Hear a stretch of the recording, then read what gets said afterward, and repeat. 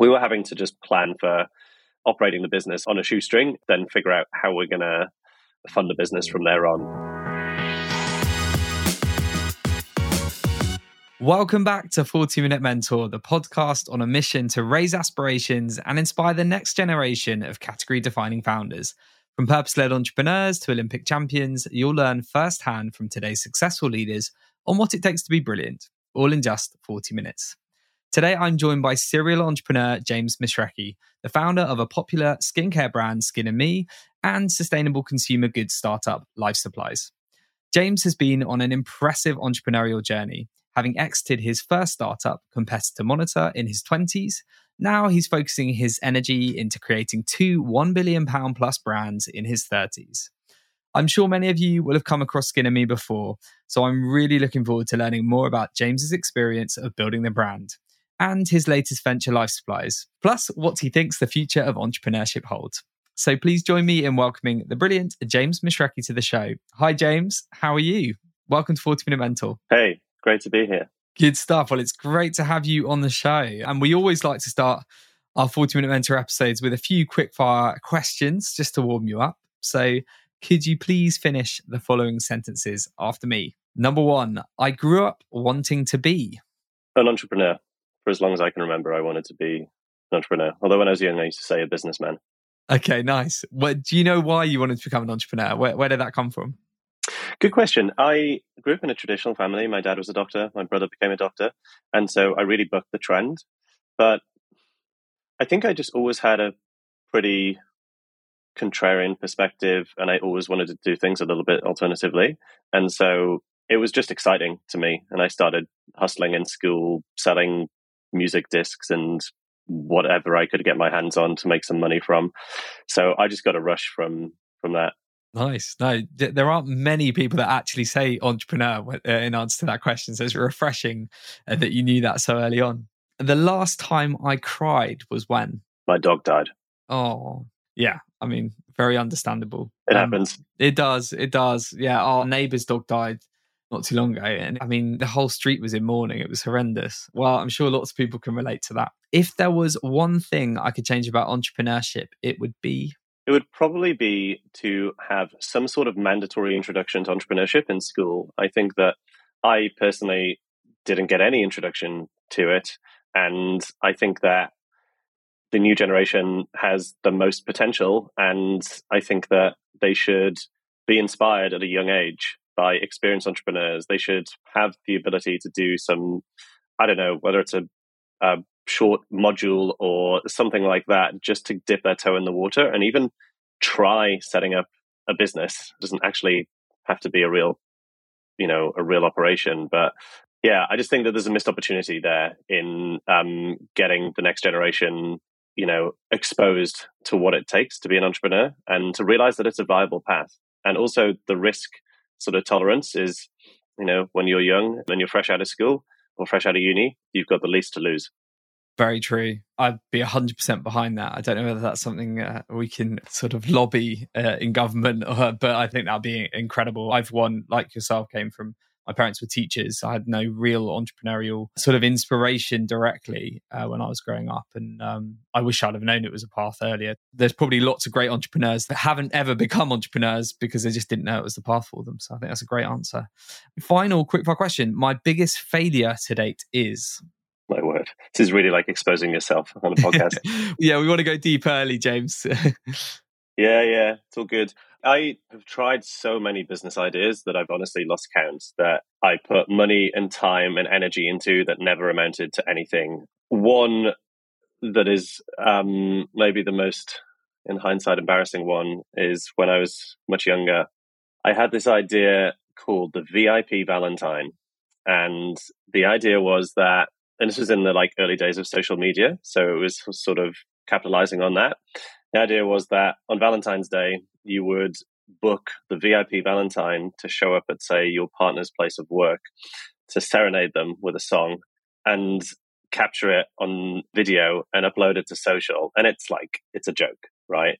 So it was almost like bringing candid camera into the social age. And I guess the failure part of it is that many, many, many years on to this day, the VIP Valentine is still waiting for a booking. Okay. Well, I mean, my wife would be mortified if I did that for her, but I kind of see why you thought of it. I love that. Well, thank you, James. I already feel like we've got a good insight into you from those quick questions, but I'd love to dig deeper into the career now. And you had a really unique start to your career as a professional poker player, which is a first for this podcast. So can you tell us a bit more about that time of your life, how you got into it, and what led you from being a poker player to founding your first business? I played poker in school for the first time, and I just loved it. I love the rush of when you're bluffing. It's a really weird feeling, poker, because you have to teach yourself to mute your emotions, which is not a natural thing to do. And I always just found it fascinating. And so I got very plugged into the poker world after, I used to play through university just as a hobby.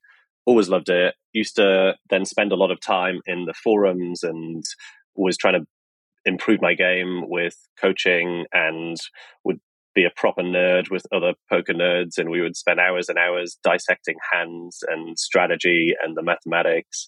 And it was rewarding to work on your game because you could see the benefits of it. And I guess to call yourself a professional poker player, you just need to have no job and just do nothing but play poker. So it's a pretty isolated life in many ways. It's can seem from the outside like it's very glamorous, but it's a complete and utter emotional roller coaster, and it really teaches you discipline. It's a very humbling game. So I played for a couple of years. When I was in the thick of it, I thought that I wanted to play for the long term, but I'm delighted that I stopped playing full time when I did, because really what I get my fulfillment from is doing something really impactful and building products with really smart people. And as much as I now love playing, to be honest, here at my flat, I host a monthly poker game, and it's like my most fun evening of the month. It's great as a hobby now that my livelihood doesn't depend on it. But yeah, it gets a little bit damn repetitive just playing cards all day, and you don't get much social interaction. Fair enough. Well, you mentioned you still play poker now, and I think you said before that you think there's lots of transferable skills from poker for founders. So can you just elaborate on that a bit more, and why should any founders listening start playing the game? Yeah, gosh, it's like I've become the bad influence to entrepreneurs. You go to the casino. To be clear, I do not encourage table games. You can't win at table games, but poker in the long run is not a game of luck. And I think that it teaches you resilience because it's a complete roller coaster. It is very humbling, like I said, because every poker player at some point gets quite cocky because they've had things go their way. And before you know it, in a heartbeat, you're not just back to square one, you're in the red. And so it's a bit like, running a startup. Hey, I raised some money. I'm amazing. I'm on top of the world. And then before you know it, you could be struggling to keep the business alive. Also, much like being an entrepreneur, you can read all the theory, you can go to business school, but I really feel like you learn 100x more just by in poker playing or in entrepreneurship doing. And so experience outweighs theory, just like being a founder. And also with poker, you can really get influenced by the short-term variance that the game has, because you can feel like the whole world is against you, because you could make all the right plays and you just lose. But you have to realize that in the long run, variance will play out and probability will be on your side if you do the right stuff in the long run. And the same can happen in startups. You could do the right stuff. This timing might be slightly wrong and certain things outside of your control go against you. But if you keep at it and you continue making high quality decisions, in the long run, you will succeed. And I think it's the same in both games, basically. Yeah, no, that's really, really interesting. No, thank you very much. And you had a successful start to your entrepreneurial career. Your first startup, Competitor Monitor, a bootstrap retail intelligence SaaS startup, you exited in 2018, which is incredible. So can you share, I guess, particularly for any first-time founders listening, what were your most important lessons from that startup? And can you tell us a little bit about how you were able to ultimately achieve that exit? Yeah, I mean, I didn't know what I was passionate about when I was that young, and you learn by doing, like I said. And so I was basically going to do anything at that point if I found co-founders. And so I went into business with two co-founders that were a bit older than me, so they had more experience. And in that business, I built up all of the foundational experience that you need. I learned how to sell. I learned how to manage digital product. I built and managed teams, both a remote technical team and an in-house team in the UK. Ultimately, I was misaligned to my co-founders who essentially wanted a lifestyle business there. And to be honest, I probably stuck around a bit too long in that business before eventually pulling the trigger to like relocate to London and start a new company. But it taught me all of the, I guess, core skills that you need. And what we didn't do well in that business is differentiate. It became a crowded market. We didn't really have defensibility. So the business had a limit to the amount of value it could ultimately create. And I wasn't prepared to spend another 5 years of my life at it. So yeah, I sold my equity in the end. I guess, how did I achieve the exit? I mean, if you create something of value, you can find buyers, basically. So we had created some value, but we hadn't created like a breakout unicorn success. And so I picked what I feel was like the right time to offload my shareholding in the business. It's still going today. And yeah, I think that it's interesting. We bootstrapped that business. I almost used to view it as a badge of honor to have raised no money. And I'm certainly not against it. I mean, heck, if you can build a business with raising no money and create loads of value, go for it. But in reality, I feel in general it can slow you down, and I just don't have time to waste. So I've focused on raising external funding for each of my ventures since then. Yeah, and it sounded like you went straight into your next founder gig with Skin+Me. And I'm sure lots of our listeners will have come across it. But do you mind sharing a little bit about where the inspiration came from for the business and how it works for those that don't know it? Yeah. So I fell into the beauty industry through one of my now board members who runs a PE fund with a big footprint in beauty. It's a very attractive category. It's got a high gross margin on average. It's got high average order values. It's got low return rate. And there's this concept called the lipstick effect, which really speaks to the resilience of the beauty industry, in that even in times of real hardship, like in times of war, women will still buy lipstick because it gives them self-confidence, and that's something they won't compromise on. So as Phil and I were getting exposed to the beauty industry, we realized there was this trend in personalized skincare. And also, the more customers that we spoke to, we were realizing people were fed up of stuff just not working. And so we had this idea, which we call Mr. and Mrs. Oliver. And actually, that is still to this day the limited company name of Skin+Me. And we had this theory that we could test out this personalized service of recommending skincare products to individuals. So we built out this site. People would complete a set of questions, and we had a skincare expert make a recommendation, which we printed out, put on this beautiful letter, and we sent it in the post to people with their recommended products and some little sample pots. And the idea was that you would receive it, you'd read your letter, you'd be like, wow, great, this is just made for me. And you would use the sample pots for a week. And if you liked the products, you'd keep them, we'd charge you. If you didn't like the products, you'd send them back to us and we wouldn't charge you a penny. And what I had to do, I just became the sort of de facto sample pot manager. And so I used to have to run to Oxford Street from our little office in Soho, every day for a while and get these sample pots filled. And I got banned from Debenhams Beauty Hall as a result, because they used to just be like, you've been coming in here day after day. And I ran out of excuses. I'm pretty good at giving excuses and swerving that stuff, but it had run its course. And ultimately what we realized was that business model doesn't work, because you have to keep stock of like every brand, really, and you don't own the brand, so you don't have the control, you don't have the margin. And also the customer can just sign up, get the recommendations, and why do they need to stick with you? They could just go elsewhere and get them cheaper on Amazon or Space NK or something. So what we did was take the learnings of, okay, people really value this personalized service, and they just wanted to talk to their skincare expert all the time, but we need a more viable business model. And through just lots of iteration and customer development, we realized that what really works is medical grade ingredients. And if we could layer that with personalization and the access to a skincare expert, that would be a really compelling proposition that you currently can't get anywhere else. And so that is what started the journey of what is now Skin+Me, where we wrote handwritten letters to 250 of the UK's 650 dermatologists in order to find our first consultant dermatologist to come on board. And so it was just a journey from there. We raised some pre-seed money from an experienced investor.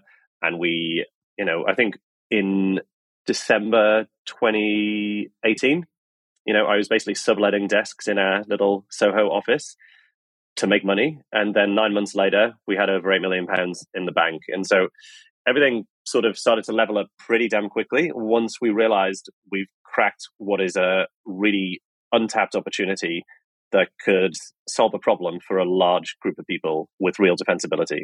It's amazing. It's an amazing business. Moving into D2C from your previous industry, a SaaS-based business, is a very different, that's a big change. What was the most difficult part to get to grips with when it comes to D2C, and what were some of the challenges you had to face, particularly in those sort of early years?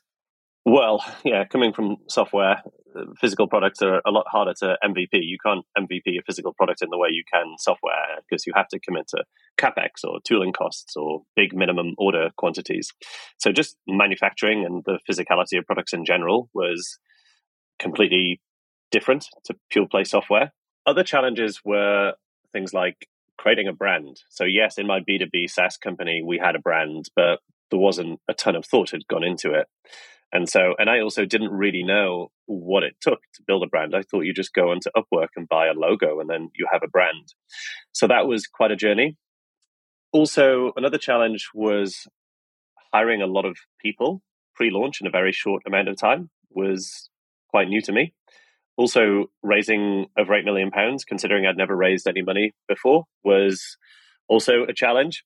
And just the ongoing challenge in any of these companies is basically designing an amazing customer experience, from the online digital flow to the packaging to the service. So there's just a lot more to think about when it's not just a digital experience, but it's also physical. But, if you get it right, you can achieve software margins in D2C and you can build a strong moat. Yeah, no, thank you very much. I'm sure there's some D2C founders listening that will benefit from that or are going through similar sorts of challenges at the moment. You mentioned fundraising and Skin+Me has grown significantly. You mentioned the large amounts of money that you've raised, even pre-launch. So can you share a little bit about that experience as a whole, particularly that first time fundraising? What were some of the learnings there? And yeah, just a bit more about, or any tips for anyone that might be going through that process at the moment. I'm not a huge believer in the whole raise a small amount of money and do an MVP and then raise a little bit more.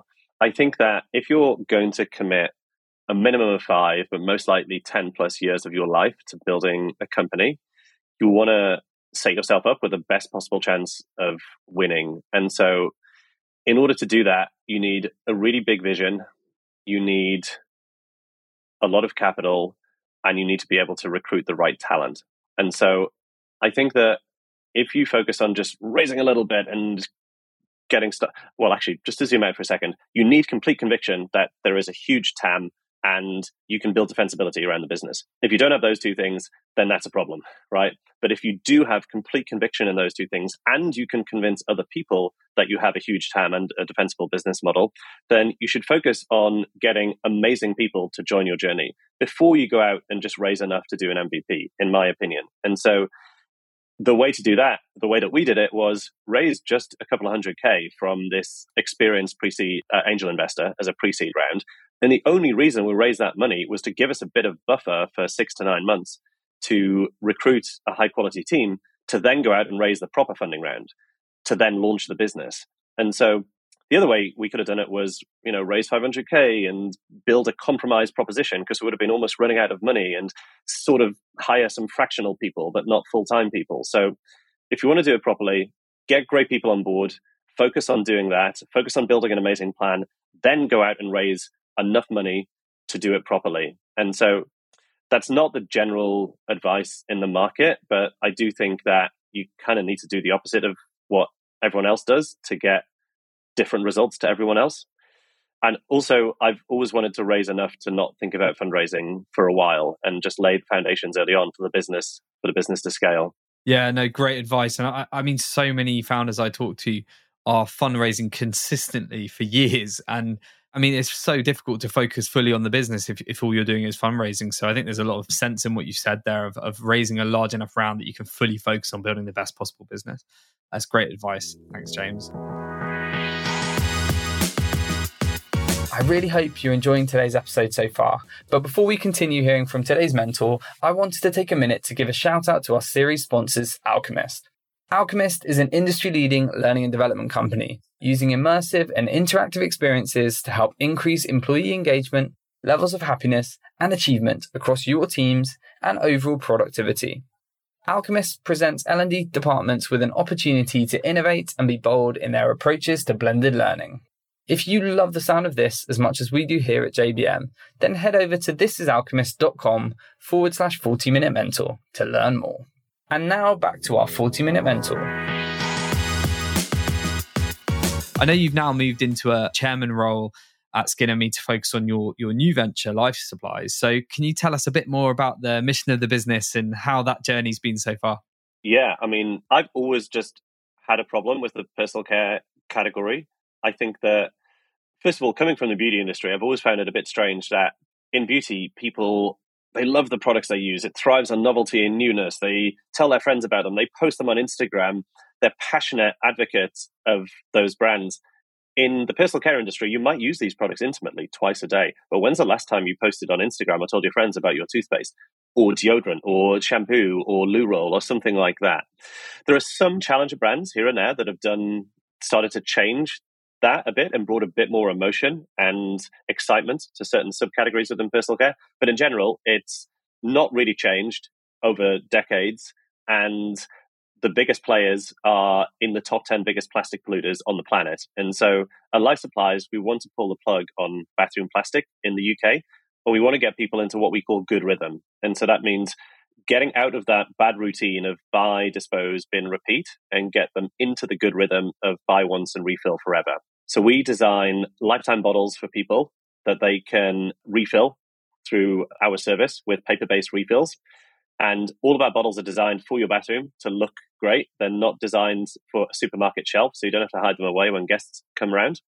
And the whole idea is that you don't have to run to the shop anymore. And so we build out your refill cadence and we send you your refills on a schedule that suits you. And so the reality is no one really enjoys shopping for personal care that much. It's not that exciting. You might enjoy going to the supermarket to shop for your dinner for Friday night, but to shop for your mouthwash or shampoo, it's kind of a functional purchase. And so we want to eradicate that from your day-to-day.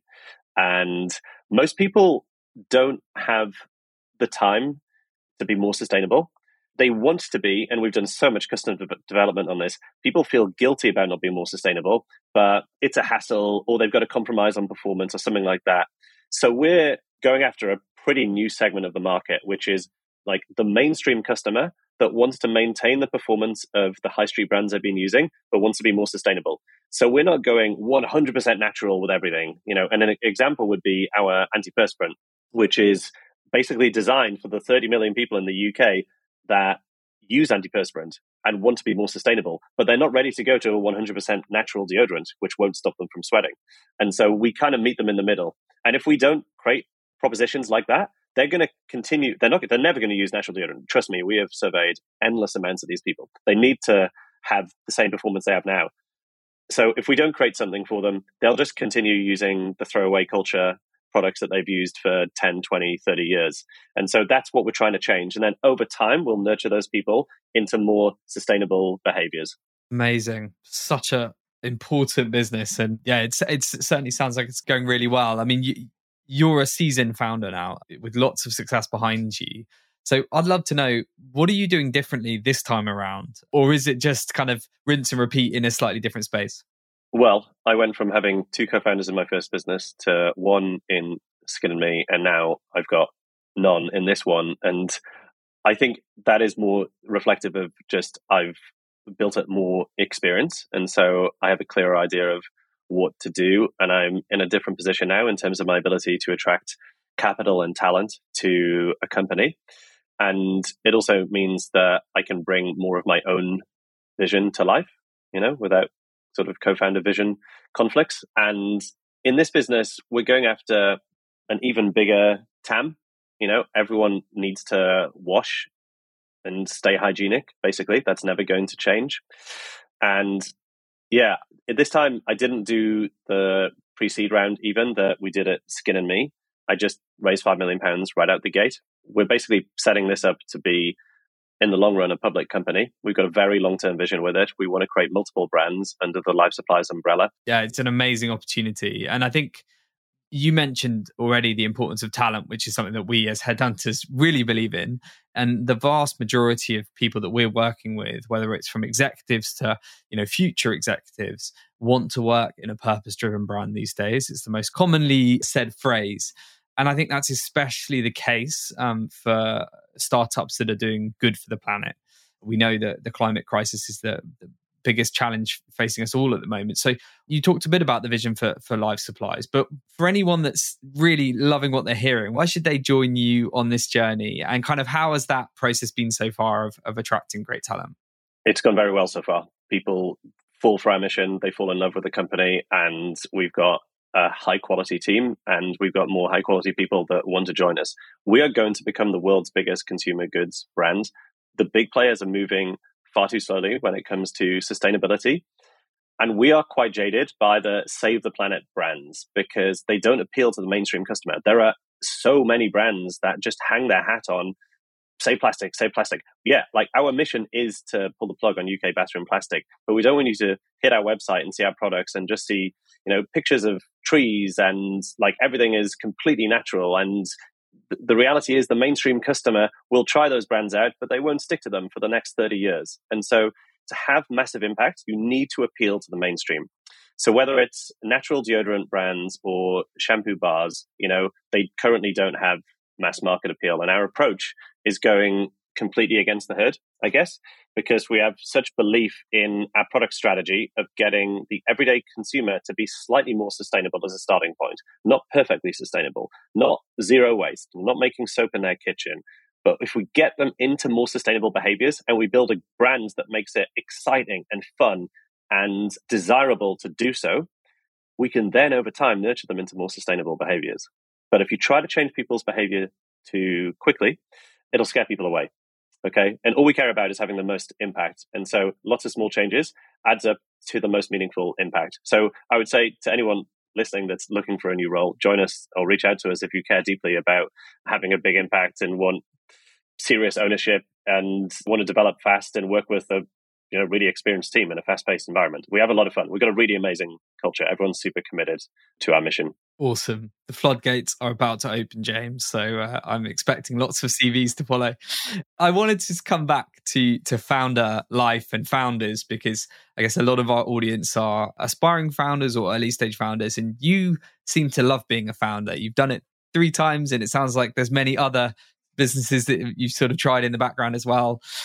And we've had loads of guests on this podcast that have been very honest that they, have huge conviction in the startup that they're building, but they will never do it again because it's been such a kind of roller coaster of emotions. You seem to be the opposite of that because you've obviously created multiple businesses. So what is it about entrepreneurship that you love so much? And how do you deal with those really difficult moments, the really challenging aspects of this journey? Like, I've been on it for almost 11 years, and there's definitely still days where I'm like, I can't do this anymore. So how do you get through those moments?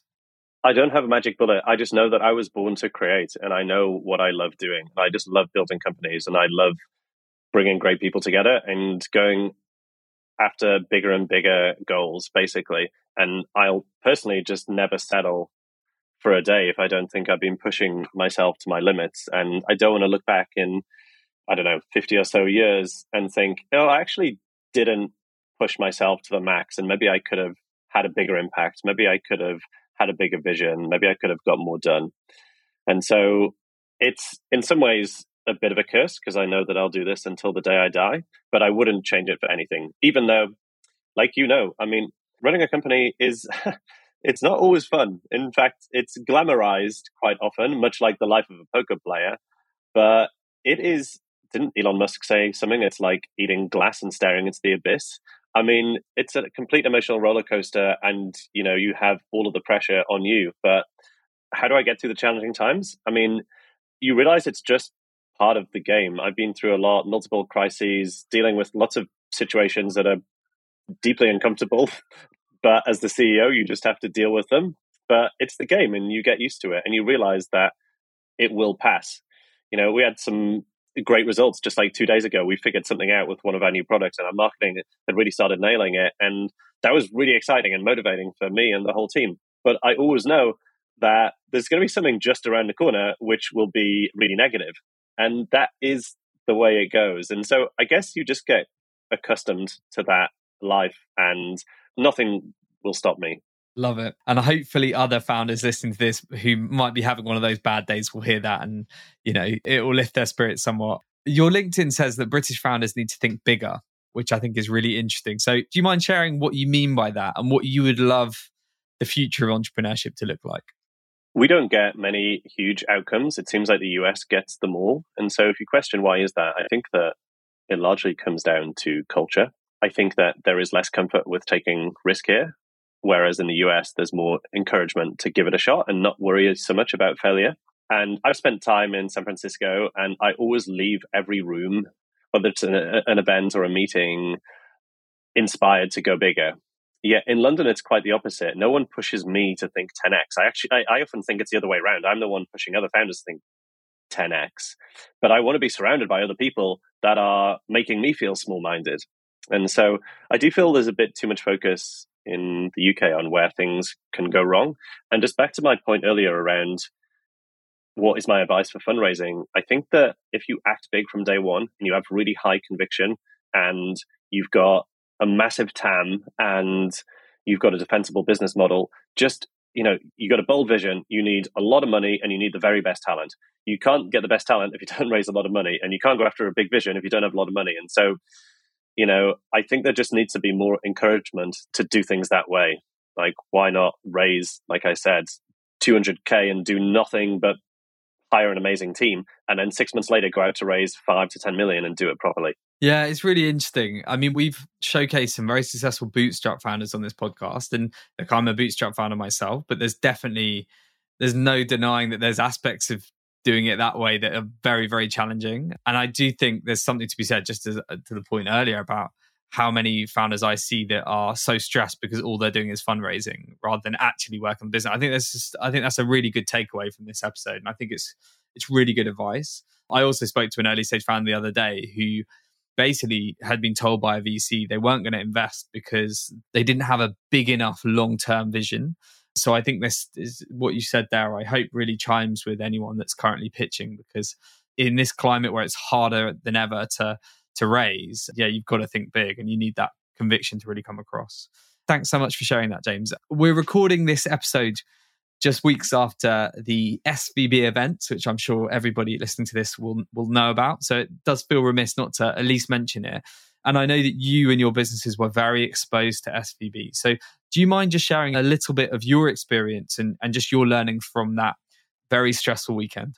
It was a very stressful weekend indeed. Both of my companies banked solely with SVB. And most of the money, almost all the money, was in notice accounts. And so you couldn't get out of the notice accounts. There's no way. I mean, I tried everything. And so I went from that Thursday planning some really exciting initiatives for 2023 to the next day having to start work on a plan that would see the business through if we lost 95% of our money. And it's, actually, we were just talking about this, like the roller coaster of being an entrepreneur and the crisis that you have to deal with. And it was pretty damn soul destroying. I mean, it was just like, okay, we get this notification from the Bank of England that they're going to put the bank into liquidation. And from my perspective, I mean, can you even reverse that? I mean, so the Saturday morning was such a dark morning for me and all my founder friends that were in the same situation. It was just like, okay, I mean, it's like, let's say you bank as a consumer with Santander and you wake up one day and they're like, yeah, you are going to lose 95% of your money and maybe you'll get like 1 to 2% back in a few months' time. Maybe a bit more, but you got to wait 6 to 18 months. So the only thing that you can do is plan for the worst, because it wasn't until, frankly, the Sunday night that there were slight murmurings of a potential acquisition, but you don't peg any hope on that when you're in my position until you get absolute confirmation from an official body, which came through on the Monday morning. And so we were having to just plan for operating the business on a shoestring, then figure out how we're going to fund the business from there on. So it was Yeah, I've never been so happy to celebrate the status quo remaining the status quo after 3 days. Yeah, I can imagine. And for you, kind of what's been the biggest learning from that terrifying experience? Yeah, because I'd imagine, I mean, one, probably not having everything in SPP or now HBC might be one of those learnings, but what can other founders learn from this experience? Yeah, I mean, having a much more de-risked treasury policy is definitely a solid learning. And don't put all of your money in notice accounts, because if the world is ending and the markets are all crashing, you can't get your money out. It's certainly brought the team closer together. I think, in particular, the individuals that were working through the weekend on emergency contingency planning. I think, as much as you don't want any of these experiences to happen, they are quite a bonding experience. And you realize collectively that if you can get through that, if you can get through staying together and staying committed to your mission and forming a plan that you are genuinely about to activate the next morning, we were about to take the whole team through it. You know, a plan that is losing 95% of your money and still having to somehow make this thing work. As you can imagine, there's some pretty grim decisions you have to make, else you'll be out of money in no time. If you can get through that, you can get through anything. And so it gave us just a real spring in our step. And to be honest, in the last, how long has it been? 2.5 weeks? You can't upset me. Like, that was such good news to get 2 Mondays ago. I'm still on a pretty natural adrenaline high. Yeah, I can imagine. Well, I wouldn't wish it on anyone, but it's actually, as you say, it has a strange way of bringing people together and giving you even more resilience for any future challenges that come up. So I guess that, in a way, is a weird upside of such an event. There was obviously some incredible collaboration. I mean, the outcome is remarkable. We saw this coming together of startups, VCs, founder communities, which we're part of, the government, actually a rare thing to see such collaboration working to such effect. There was loads going on behind the scenes. I know that you were very involved. Is there anything that you can share from your unique vantage point of that situation, and any shout outs you want to give to any individuals? I was part of a group with some influential founders, investors, politicians, even in it. And it was just fascinating to see everyone club together to make as much impact as possible. Everyone was, it's like, we're all in this together. How can we change the narrative that's being put out in the media? And how can we get the right message to the influential people in the room that are about to decide our fate, frankly? And so there was so many people that played a pivotal role. Andy, the founder of Mention.Me, that wrote this letter to Jeremy Hunt that we all signed, helped raise awareness. Dom Hallis, the director at Kodak, who was a really, really pivotal voice in just, frankly, getting the right message and getting the deal done. And yeah, I mean, too many people to name, but it was a really just warming few days in some ways, because we were just all in this together. I've not really been through a collective crisis like that. I've normally just been through individual crises that are isolated to my company, but so many of us were just completely screwed, frankly. And so I just love the founder community, and it really shows that everyone will be very selfless and help each other out in times of need. And I mean, what a great outcome in the end. An incredible outcome. Yeah, we've actually got Dom Hallis coming on the podcast soon, so I can't wait to chat to him. Oh, I'm definitely listening to that. Yeah, I'm really excited. But thank you so much for sharing. And I think, again, just as you say, an incredible outcome. And I think there's a lot of credit due to yourself and many of the people involved to have achieved such an important outcome. We're sadly at an end, James. I've loved talking to you and hearing about your experience. We're at our final 3 wrap-up questions. So in one sentence, what do you think the future holds for Life Supplies? It will be a public company, and it will make the most significant impact on reducing bathroom plastic in the UK. And in time, we'll move into the rest of the home. Love it. And if you could be mentored by one person, dead or alive, who would it be and why? Oh, he's alive. He's called Bernard Arnault. He's the founder of LVMH, the luxury conglomerate. And I am fascinated in his journey. I think he turned something like $15 million into $400 billion in a remarkably impressive amount of time. He made some big moves that were very atypical, and he leveled up so quickly. And I want to apply that same approach to what we're doing at Life Supplies and to the consumer goods industry. So I'd be picking his brain on how to do that. Amazing. And finally, what's the best piece of advice that you've ever received that you'd like to pass on to our 40-Minute Mentor listeners? I'll go back to when I was really young and I was just starting out as an entrepreneur. Well, I mean, arguably that was in school, but I mean, post-uni, and I was playing poker. And on the side, I was playing around with different businesses. And I remember watching this one video. You know how it is. We all see these motivational videos that pop up on TikTok or YouTube, and every now and then one of them will make an impact. If you see 30 of them a day or 50 of them like over a week, they just go in one ear and out the other, frankly. But this one video was from this guy who was giving a talk to school kids, and he was trying to motivate them. And the message was, as soon as you want to succeed as badly as you want to breathe, then you will be successful. And he gave this scenario where this guy wanted to be mentored by this successful businessman, and he made him walk out into the water, and he sort of held the younger guy's like head under the water, and the guy thinks he's being drowned. And there's only one thing you're trying to do at that point, which is like get to the surface and breathe and survive. You're not thinking about going to watch the football. You're not thinking about chilling out and watching TV and whatever it is. And that, frankly, really, I was working hard at the time. I wasn't working like, the absolute maximum that my body and mind were capable of. And that, frankly, kicked me into gear for like 5-10 years from there onwards. And yeah, I've got to give that video a lot of credit. Amazing. Oh, well, thank you very much, James, for sharing your story and mentorship with us all today. It's been a real pleasure. And I'm very excited to see what the future brings for Life Supplies. I love your mission, and I hope lots of our listeners will go out and either send in their CV or become customers, because it's it's a really important mission. So very best of luck with it. Thank you, James. Enjoyed it. Thank you so much for tuning into today's episode.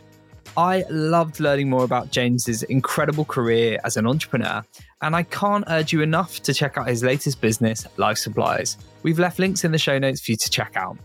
That's all from us today, but I'd love to hear what you thought of this episode. So please don't forget to leave us a review on your favourite podcast platform, or drop us a note on info@jbmc.co.uk. We can't wait to hear from you.